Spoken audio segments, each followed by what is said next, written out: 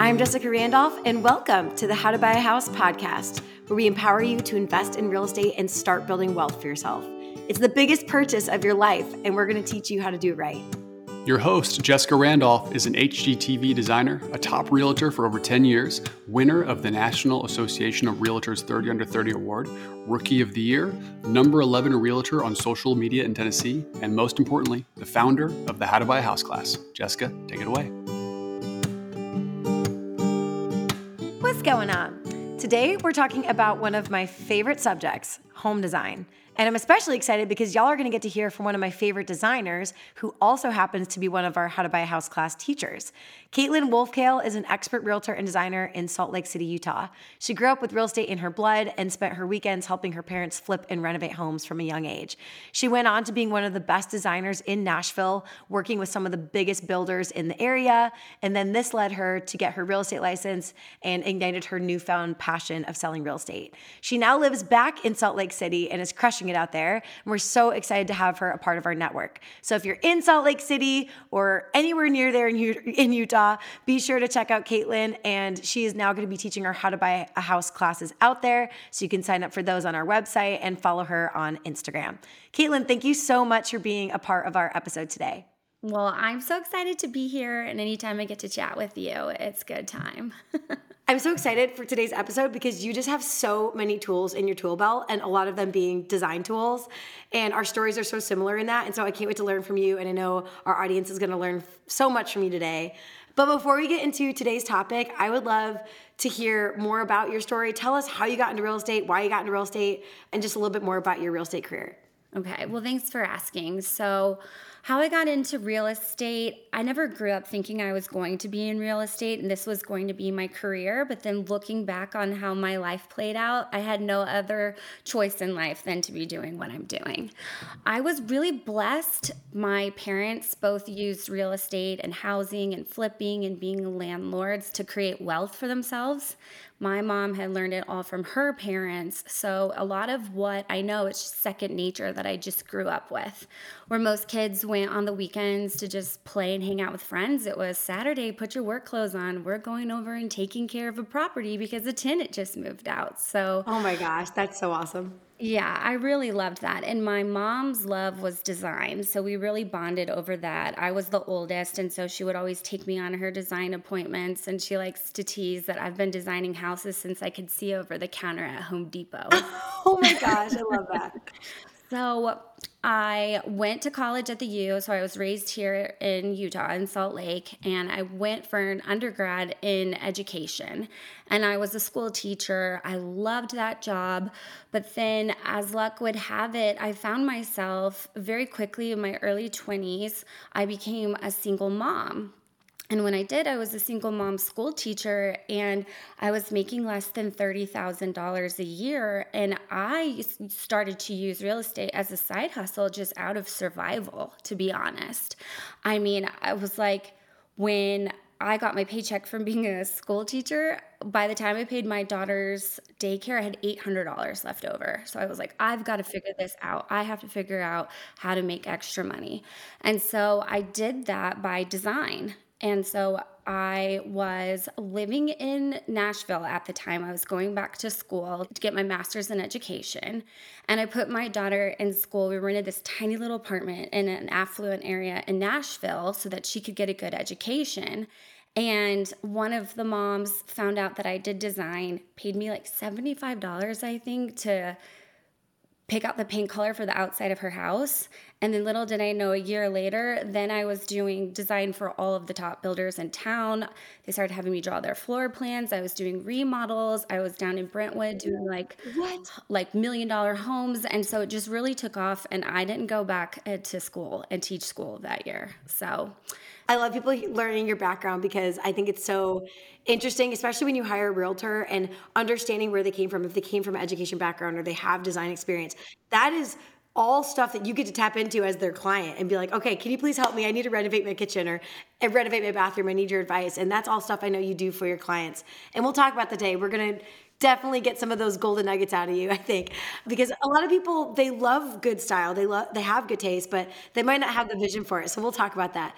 So then you're designing these homes, you're in Nashville, and then were you like, okay, I have to get my real estate license after that? Or how did that come about? It didn't even cross my mind, to be completely honest, just because I was so into the design and the construction. But then I would be at a property and people would come in the house and say, are you the seller? No, I'm not. I work for them. And they would want to see the house. Well, I just loved it so much. We would walk around and I would show them what we were envisioning for the design, all the stuff the architect had done, what the builder was using for soundproofing. And then before I knew it, they're like, let's write a contract. And then the people that I worked for, like, you are so good at selling the houses. You just need to go get your real estate license. We will pay for it. And then, so I did it kind of begrudgingly at first. And then I signed up for the classes and just fell in love with the whole process. I loved being able to work with the clients. And then if they didn't like our house, I was like, hey, I know of one around the corner that I peeked in to see what they were doing in design. Let's run over there, take a look for that. And we would write that up. Wow. That is crazy. You literally, like, that is also my background. I started working for a builder straight out of high school. I did, design work for them, had no experience. I just started doing it because I always used to repaint my bedroom in high school or even in middle school. I remember my mom said I would just go around the house redecorating. I would like restyle her bookshelf or like move the furniture around. And I was always like, I was really into decor and design, but I didn't go to school for that. I actually thought I wanted to be a news reporter. I loved, and that's why I love this podcast so much. It's like getting all of my juices flowing. But then I started doing design work, and the same thing happened. I was like, oh, they love the house I design, and I obviously am in love with it. It's everything I loved. And so it was such a natural on-ramp to be a saleswoman for these houses because it was like my baby. And they're like, okay, we love your baby. And I'm like, okay, well, let's write this up. So that's amazing. I love that we both have that. And what year were you doing that in? Because I wonder if we crossed paths. It was 2012, 2011, 2012. That's exactly when I got started. Are you kidding? I wonder if we did. It was like May of 2012 in Nashville is when I started. Yeah.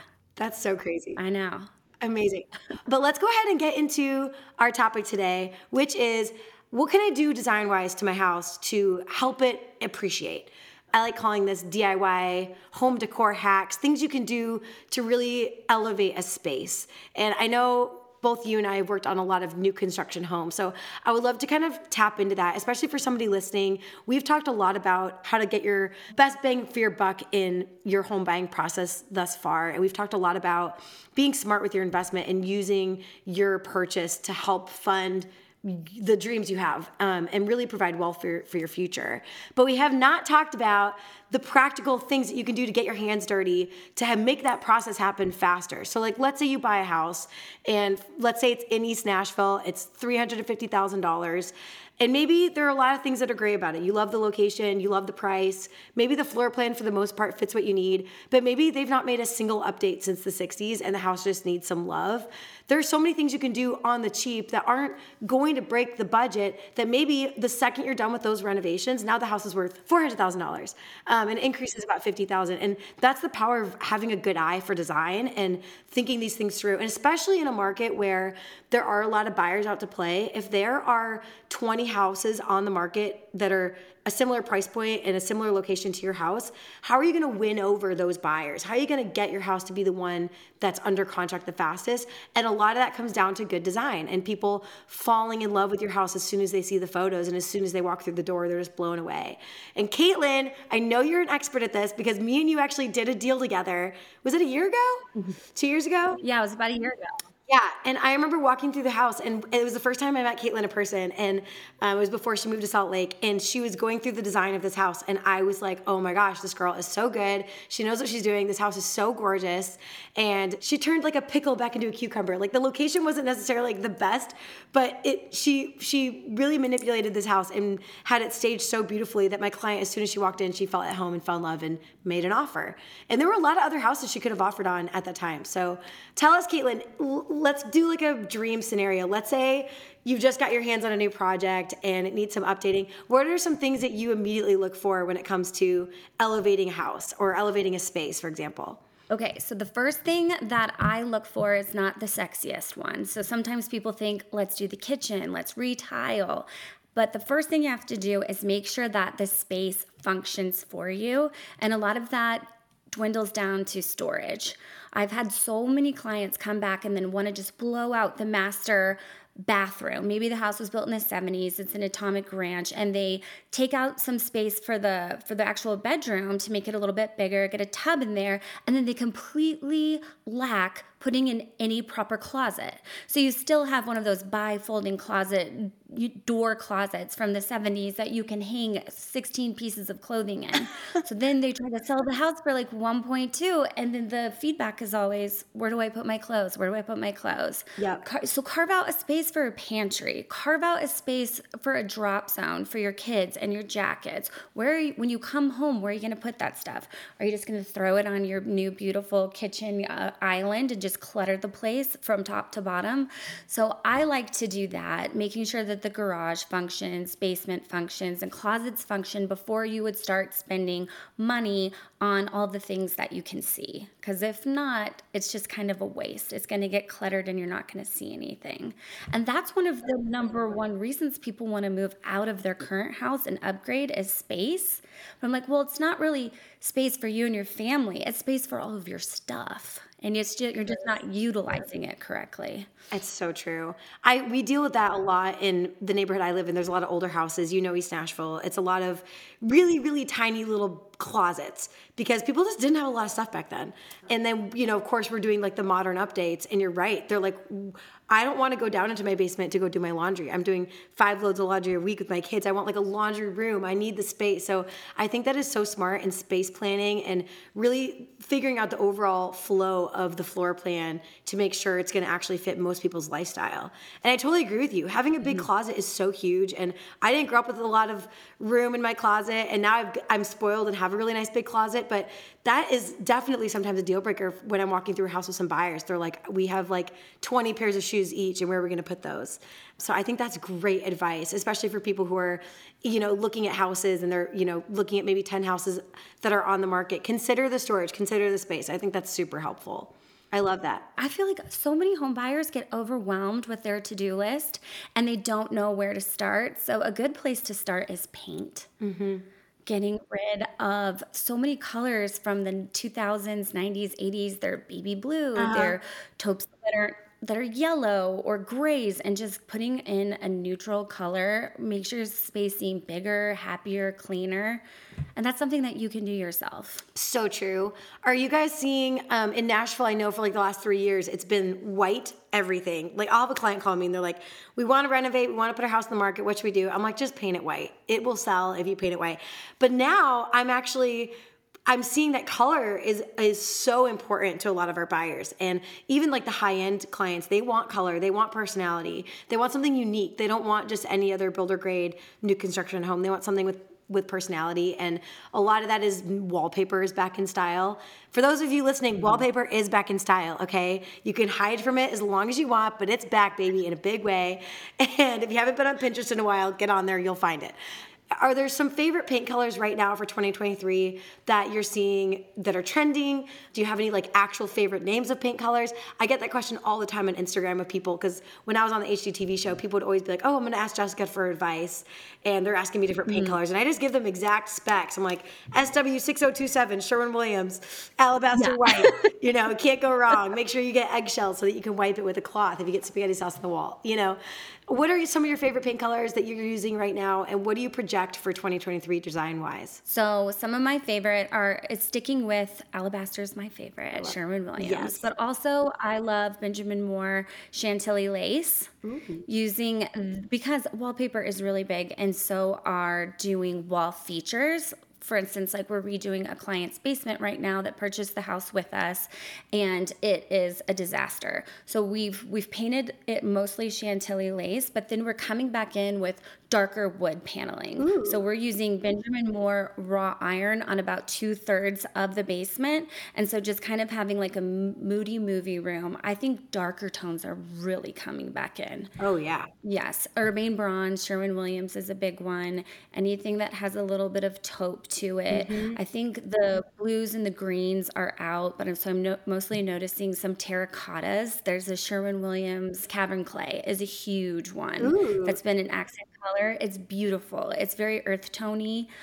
lots of pinks, believe it or not, and mauves. I mean, we just painted a couple of front doors in East Nashville mauve that played well off of the traditional white, and then banyan brown kind of wood tones on the outside of the house. Ooh, I love that. Yeah, we're seeing a lot of pastels coming back into play. Like, we're still really into a lot of greens and blues. I love Rosemary by Sherwin-Williams. That's a good one. And Retreat by Sherwin-Williams. You know that one? I do. We actually use that color a lot on cabinets in like secondary bedrooms and laundry rooms. Yeah, there was this beautiful house. They did the Retreat by Sherwin-Williams on the cabinets and the walls and all of the baseboards and window trim. And it was very like monochromatic, but gorgeous. Like everything really flowed really nicely. It just felt so like rustic and warm. And so yeah, we're seeing a lot of that. That's really helpful because I feel like so many people go to Sherwin-Williams or Home Depot and they get in front of all those color swatches and they're like, what would a designer do? So I love that you recommended some actual colors. I think some people are going to really love that. I saw a few things that are trending, but when it comes to, tile or countertops, like what's popular at the moment and what do you think for a future homeowner, what are some things they should think about in terms of like, okay, I should probably update this because that's what people are wanting. Texture is huge. So are you familiar with the lime wash on the walls? Have you seen it by Pergola Paints? No. Is that kind of like where it looks like concrete? Yeah, so it's got sort of like a concrete grittiness to it. So they have two products. It's Pergola Paints. One is Roman clay that looks a little bit more like plaster. And then the second one is called Lime Wash. And that's a little bit more gritty, kind of concrete. It comes in a plethora of colors, and it could not be easier to put on. I actually think it's easier than painting. Wow. And it's a texture that you put on the wall. And it's not like the 80s texture wall, right? Where like denim was, where you would get like a brush out and do like the denim. Didn't Ralph Lauren have like denim and linen? I mean, it's not like, yes. or like the sponge paint. Like, I feel like that's what people think I'm talking about, but it is so. Or like popcorn ceiling. They get like so afraid of any texture. And you can't really tell unless you're like up close to it. So the best places are to do it in a powder bath or maybe in one wall in the bedroom where the bed goes, because they're all kind of natural, clean colors. Or I've seen it on fireplaces. Somebody has a fireplace that's not their favorite and it's just dry-walled out, and they're able to do that, and it looks like a French fireplace, and they could just get a mantle online from Wayfair. So that's one of my favorite ways to kind of put texture in right now. Love that. And that's inexpensive. That's something you could do yourself and do it on an afternoon and completely change the way a space looks. Yeah, and update your hood. Update your hood. Your range hood? Yes. The stainless steel hoods, those are what, $500, but you can keep the internal guts of it. And then on Etsy, of all places, this is how easy it is to get these things you love on Pinterest. Go on Etsy, you can just type in hood over your range, and people are making them. They cost like $300. You can pick out whichever one you want. You send in your dimensions and they ship it to you free like 3 weeks later. Wow. I did not know that. Etsy, man. That's amazing. I know. Isn't it crazy? You can get all kinds of stuff on there. Yeah, we're seeing a ton of different range coves and different, arches in the kitchen and little nooks within the range coves. We're seeing a lot of that. And that's definitely on like the fancy scale. I'm really thinking like for first time homeowner, some things they can do to really like elevate a space on a tight budget. I had a friend just move into an apartment yesterday and he's renting it. He's just renting and he's like, Jess, can you just come in and give me some design advice? And he's looking for a woman. He's like, I want girls to come in here and feel like super at home. And he does have a really good eye for design. So he's like, what can I do? And even doing like your own peel and stick backsplash, that's something super cheap and easy you can get online on Amazon, probably also on Etsy. I know I've seen it on Wayfair. If you're not able to do tile yourself or completely gut something, you can literally lay peel and stick. It's like stickers that are tile, and you could literally completely change the way that a kitchen or a bathroom looks just alone with the peel and stick. What are some other like DIY hacks like that you're seeing that don't break the bank but make a huge difference? Okay. I think that the biggest bang for your buck, if you're a first-time home buyer looking to update, is light fixtures. Seems expensive, but it's not. You can buy light fixtures on Amazon that will come to your house in 2 days they're not even more than $75. And Amazon can set you up with a person that will come and install it for you. Is that true? I didn't even know that. I've done That's it. amazing. I did it. I had a house that I couldn't reach we would put a new fan in. It was like $100 on Amazon. I couldn't reach it because I didn't have a ladder at the house, and I hired somebody, and for $80 they came. They were a licensed electrician. They put it up and left like 15 minutes later. Wow, that's amazing. That is so good to know. Y'all, that's a huge tip. I love that. I'm learning so much already. I had this really great design mentor, and she would always say that lighting is the jewelry of a house. And you never know if someone's wearing a necklace, you don't know if they spent $20 on it or $200 on it. And I feel like lighting is the same way. It's like you could really go cheap on lighting, especially because it is something that goes in and out of style very quickly. So I wouldn't spend thousands of dollars on one dining room light. I just had some friends do that. They bought this gorgeous Anthropologie light. I think they spent like $2,000 on it. And in my opinion, it's already out of style. So I actually think that going for like the cheaper fashion of lighting is better because you can use it for a couple of years, get really great love out of it, and then you can always resell it on Facebook Marketplace and get whatever else is in style. I know beaded chandeliers for a long time were super in, and already I'm seeing them go out, and those are very inexpensive. So just keep in mind that whatever you do, you can always change it, but especially if you do it on a budget, it's something that you can swap out easily. And I have actually installed light fixtures myself before. There's this really great website called youtube.com where you can learn how to really install anything. But as long as you do all the safety precautions, it's really not too hard. But yeah, I think that's great advice. Lighting is huge. And I think layered lighting, a lot of people are like, oh, I'm just going to change the one ceiling mount boob light and I'll put in a nice hanging pendant or whatever, but they don't consider also that you can do lamps, you can do under cabinet lighting, sconce lighting, doing like art lights that's super popular right now. There's so many different things you can do within your space that my goal is to have layered lighting in every room so I don't have to use my overhead light. I love kind of like the ambiance that you can create when you've got different areas of different layered lighting. And Amazon has some great options for that too. There are things you can buy like under cabinet sticky lights that you can charge just like you charge your iPhone. And they literally stick under your cabinet so you don't have to have somebody come in and hardwire. You can make your whole kitchen feel super expensive just by adding more lighting. Same thing with sconces. So let's say you don't want to pay somebody to come, an electrician, and hardwire sconces, and then you have to redo the drywall and da-da-da-da-da. You can buy the sconce from Wayfair, Amazon, wherever you want. Drill it to the wall wherever you want. And they have this thing called a magic light. That's like a little puck light. And then so it'll have to have a shade over it. But then it pops in and it glues to where a light bulb would go. And then it has a remote. And they all work on the same remote. So you can walk in and have mood lighting and sconces down your whole hallway. And you've never even paid an electrician to put them in. Oh my gosh, that's amazing. I think I saw someone do that. She had bought some really inexpensive shelving from IKEA and kind of like zhuzhed them up and then also added some sconces inlaid within the like cabinet. And it looked like she had spent thousands of dollars getting built-ins done by somebody. So yeah, there's so many great hacks like that. Another thing, I think the kitchen is an important element because it is, in my opinion, the moneymaker of your house. Your kitchen and your master bath. If you're gonna do anything, obviously, like Caitlin said, making sure your floor plan makes sense is huge. If your floor plan doesn't make sense, that could be a giant reason why somebody doesn't buy the house. But let's say your floor plan makes sense for you, probably will make sense for somebody else, and you're like, cool, what can I do now to increase the value of my house? There are certain things you can do, but if you're gonna spend money on redecorating a space, I definitely think it needs to be within your kitchen or in your master bath.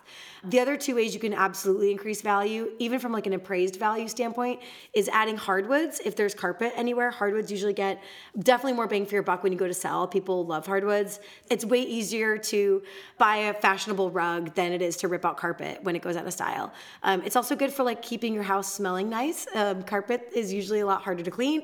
And then also adding square footage. So if you have an unfinished basement or an unfinished attic space, anytime you add square footage or add some hardwoods, that's automatically going to increase the value of your house. But besides those two things, to me, it's always the kitchen and the bathrooms. Would you agree with that, Caitlin? I agree 100%. I mean, the kitchen that's the heart of your home, right? That's where everyone's going to come in and hang out. And then your master bath is just your one place to show off, right? That's your bougie room. That's your place to show off where you get to go and enjoy and feel good about yourself. That's your bougie room. I love it. I love it so much. I remember when I moved into my first house, I was renting it. And I loved my landlord because he's like, you just do whatever you want to it. I'm probably going to tear his house down or whatever. I was like, okay.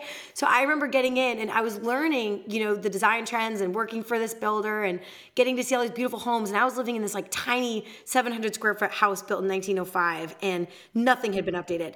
But slowly and surely I started doing some things. And one of the things I did was I painted all of my cabinets. And it, like, as soon as you walked in, it was like, bam, super beautiful, felt super different. And I used an alkyd paint. It's a little bit stickier of a paint, and it has like a really nice finish. And that way it wouldn't rub off when I was using my cabinets, and it just has really nice wear and tear. It seems like a big endeavor to have your cabinets painted. I finally just convinced my mother-in-law. She had all of this wood in her house. She had different colored wood paneling, which was gorgeous. She had wood on her ceilings. It was like a log cabin.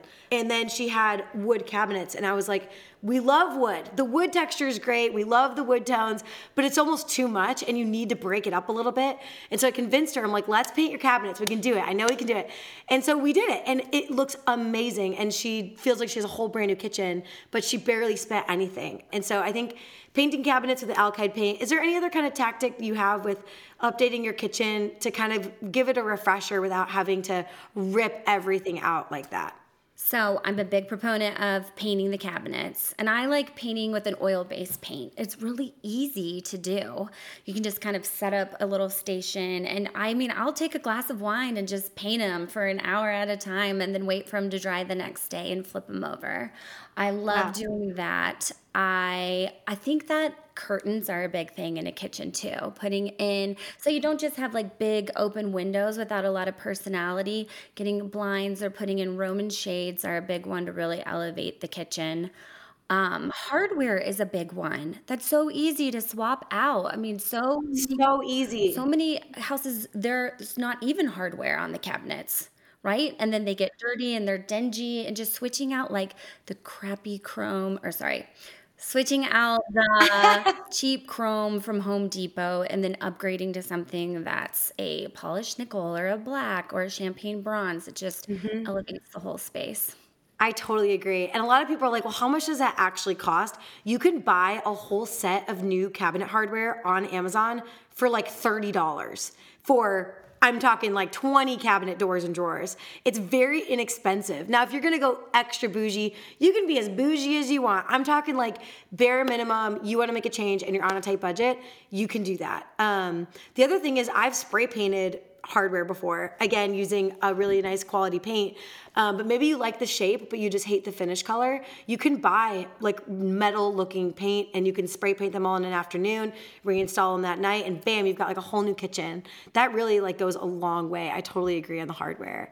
Another thing that I've done and seen people do that are first time home buyers on a budget is gone to Home Depot and gotten beadboard.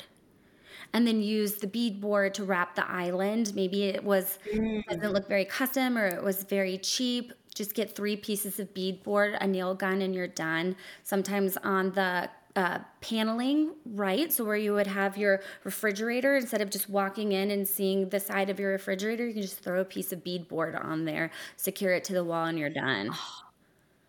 That is so genius. And I mean, beadboard is very inexpensive. You used to be able to buy a whole sheet of beadboard for like $10. I don't know what it is now since lumber costs increased, but that's such a great idea. And if you don't have a nail gun, I'm sure you can borrow one from a neighbor. Yeah. That's super easy. I love that hack. That's genius. And it's primed, so you don't have to sand it, caulk it, anything. And then you just paint it whatever color you want. So smart. I've seen a lot of beadboard, actually, people are doing that as backsplash too, and painting it the same color as your cabinets, and it just looks so nice. One of my favorite girls that I follow on Instagram, it's Chris Loves Julia. Do you follow her? Have you seen their new rug line? No. Of course she has a new rug line. It's on Amazon. Oh. They're really cute. I have to be careful because I can get so jealous because I love design so much. I love HGTV. Like, I miss being on the show. It's like, I love that world so much. And so I have to be like careful on like getting to, because I will just keep redesigning my house. I will keep, replacing pillow covers and changing things because like styles change so quickly now with Instagram and Pinterest and Facebook. It's like you might love white cabinets one day and the next day you're like, I have to get rid of my white cabinets. It's crazy. So I do want to encourage anybody listening to this podcast, be content with what you have as well. It's not all about staying up to date with what's trending and what's more popular on Instagram or what's Joanna Gaines doing next. You don't have to stay in style. The biggest thing I tell homeowners when I used to help design from scratch scratch, I would be sitting down with a couple and they're like, we're moving into this house, we're getting married. And I would give them some options of like, here's some cabinet colors. You can use this kind of backsplash, this kind of countertop.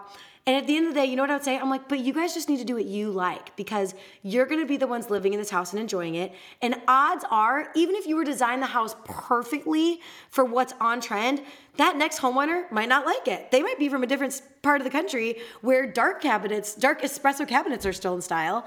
Actually, I just saw a blog post of how dark stained cabinets are coming back. I'm here for it. I love wood tones, but you know, you got to do what you like because at the end of the day, it's your house. You want to enjoy it. And odds are that homeowner's probably going to want to make that space feel like their own anyways. So do what you like. You might be like, I love white cabinets still. That's my thing. Go for it. Paint them white. You know, the nice thing about white is I don't think white goes out of style and you can always layer with color. You can do different colored teapots and wallpaper and Roman shades, things like that, different rugs, and you can kind of add on color from there. I think that's such a good idea. Another thing I've seen is a lot of exposed shelving. So if you've got a really small space and you've got cabinets everywhere, again, remember what Caitlin said, you want to have storage. But if you've got enough storage to spare, maybe you've got a pantry or another coat closet or linen closet, taking down some upper cabinets, maybe you add a backsplash going from the countertop all the way to the ceiling, and then go to IKEA, get on Wayfair, and get some exposed shelves and display some of your favorite plates and pots with plants in them and vases and glasses and things like that, cookbooks. I love exposed shelving. I think it's just so fun, especially if you go and buy like really cute little dishes and bowls. Why hide them? Put that stuff on display. It just feels super welcoming and looks like you're always ready to host, and I love that kind of style. Especially if you're a newlywed and you have all your fun, fancy presents that you got for your wedding. It's like throw them up there and show them off. For sure. I love that. Another thing I was recommending to somebody recently is they're like, I don't want to go and buy granite countertops or go buy marble because I don't know how long I'm going to live here. I'm on a tight budget. And you know what we found? We found this, it's like it's almost like sticky wallpaper, and it looks like quartz or marble. It's kind of like a really pretty veining, and it's like wipeable and cleanable. And literally he stuck it onto the existing countertop. I think he got the entire kitchen done for like $50. And it looks great. I mean, you have to be really meticulous about installing it and making sure that you don't get any air bubbles or like weird veins from putting it on. But as long as you install it really well, I mean, most people would not be able to tell that it's a sticker.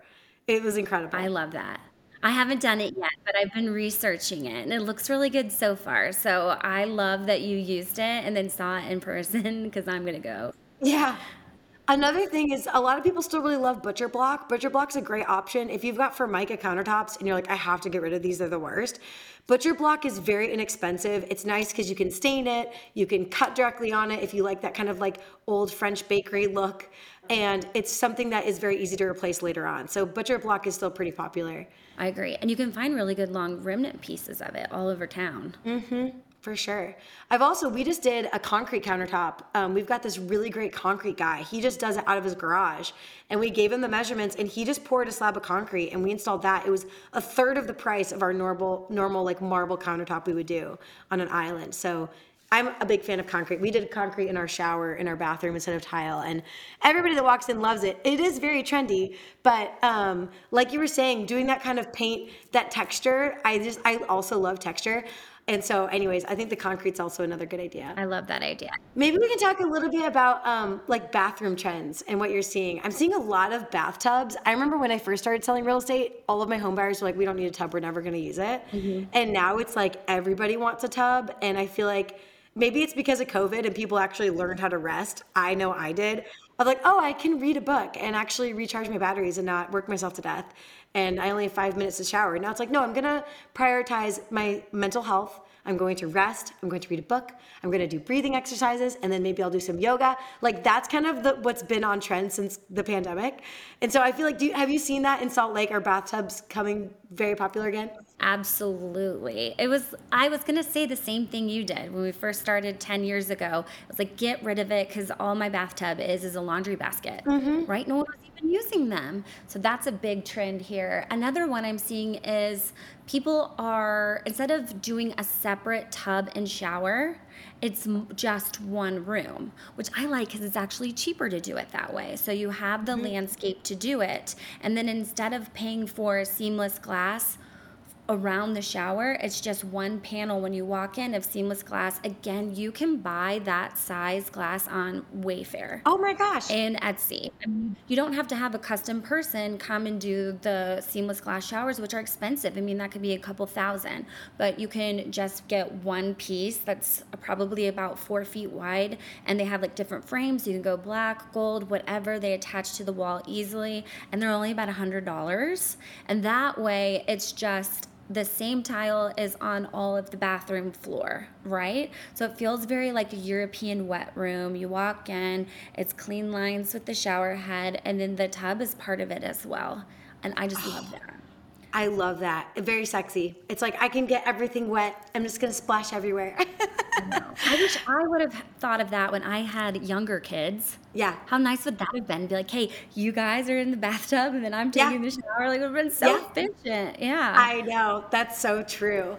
We had a couple clients in the past that the tile that they had in the bathroom was actually new. It was good quality. The grout lines were still in place. There was no cracking. The grout still looked right, but they just didn't like the color. And we went ahead and just painted the tile, and it was like a 12 by 12 square tile. And I'm like, honestly guys, the tile is in great shape. This was a good tile install job. What you could do is paint the tiles almost like checkerboard. And so we did like a white and black with a little bit of gold veining, and it looked gorgeous. Like she posts pictures of her bathroom all the time, and it was so inexpensive to do. So don't be like, you're looking through houses, or maybe you're looking on Zillow. Don't see things for what they are, see them for what they could be. And especially after listening to this podcast and following different designers and looking and seeing other DIY hacks, there's so many things and so many different resources nowadays of ways that you can elevate your space without spending a fortune. And that was one that I was like, oh my gosh, this was like one of the best bangs for our buck was painting the tile. And I love that too. If you've got like a really retro bathroom, play off of what's there. I remember one time I was looking at a house and it had a bright like avocado green bathtub and toilet, and some of the tile had like a little stripe of this green. And we walked in and my client's like, oh, this is horrible, we have to remove it. I was like, you guys don't see the potential here. You guys could get this like super cool wallpaper that has like cranes in it, and maybe it's got a pop of that avocado green, and then you could get towels that matches, and you could really play off of this color. And none of the items were broken. It wasn't like they had to be replaced. They just saw, oh, it's not white or it's not neutral, and so I have to replace it. And I think leaning into some of the funky elements of the house is a really great way to make it look like it was professionally designed. And even like some of the blogs that I'm looking at, I mean, they're adding funky tile details. They're adding in old, different colored toilets back into bathrooms. I mean, it all comes back around, baby. I remember my mom was sending me a picture. She's like, I can't believe flare jeans are back in style. I wish I would have saved them all from college. I mean, it all comes back around. So I think following your gut, following your budget, following what you like. Don't get too caught up in what's too trendy, and, let your house have personality. I think that's, to me, that feels like when a house is like designed really well and also feels homey is when it's not too perfect. It's like we've got our kids' paintings on the wall. We've got some hand-me-down rugs. I got this one pillow I really love from TJ Maxx, and then we painted a fun color on the wall. Like that feels like very lived in and homey to me. Okay, so I'm going to wrap this up, and I know there's so much more we can talk about. We can talk about furniture. We can talk about, when to take down a wall, natural lighting. I mean, there's so many different things. We haven't even talked about the exterior of a house. It looks like we're going to just need a whole nother episode, which we can do that later on. Okay. But Caitlin, how have things been since you've been back, and what is the market like there? Okay. Things have been beautiful since we came back. So this has been a pipe dream of ours for the last 5 years, wanting to come back here. It's such a good place to raise kids. You're outside all year long, whether it's skiing or ice climbing, boating. There's so much to do. I love the community here. We would come back like 3 or 4 times a year and just always daydream and look at houses. And so I've actually become pretty good friends with a lot of the realtors out here before even moving back here, and been following the trends in the market. And one thing that's incredible to me is, when we were in Nashville, we really did suffer last year. The housing market did, and the inventory rose, but not here in Salt Lake. I mean, we were still getting multiple offers on houses that were over 1.3 million. Wow. It is crazy how strong it stayed here. And it's because everybody wants to be along the Wasatch Front. just be as close as they can to the mountains. Wow. So even like the last 6 months, you guys still are in multiple offer situations? Absolutely. Yeah, we wrote an offer on a house that was close to 1.4, and we were one of 7 offers. Oh my gosh. And you would think with the higher interest rates, because we've recorded a few podcasts in the last couple weeks, and everybody else, and even you listening to this episode, you're probably also in shock like I am, that almost all other US cities right now, they are starting maybe now in the last couple weeks to see multiple offers, but pretty much since September, things have really slowed down. So I'm like shocked. That's great. You would think because of the interest rates that people who weren't maybe a serious buyer before, they were like, well, I'll just see if rates go back down and, buy when the rates are lower. But that's amazing. You have to get a good agent that can be sure to throw in a 2-1 buy down for you and educate you on that. And then really educate, if you're a buyer's agent, really educating the seller and the listing agent why this is such a good way to spend your money and how you're going to move the house faster that way. Totally. Well, and I think also, I mean, your city is just growing so much. So I remember in Nashville when we were, hustling and picking out paint colors and tile in 2012, we thought things were expensive back then. We're like, oh my gosh, you're spending $300,000 for a house in Germantown? That's crazy. Oh, and now that same house is worth over $1 million. My same light French gray Sherwin-Williams paint color is on the wall in the kitchen, and now it's worth 1.3 or whatever. But okay, well, I love learning more about your market. I want to definitely come visit Salt Lake City sometime. If you are in Salt Lake and you are looking for a realtor, looking for a designer, you have got to contact Caitlin. She is our incredible agent out there. She is our expert on Salt Lake's market, and she has all of the tools in her tool belt to do an amazing job and help you. She's also going to be teaching our How to Buy a House class out there, so definitely go to one of her classes. You can follow her on social media. I'll make sure to tag her handle, and you guys can check her out.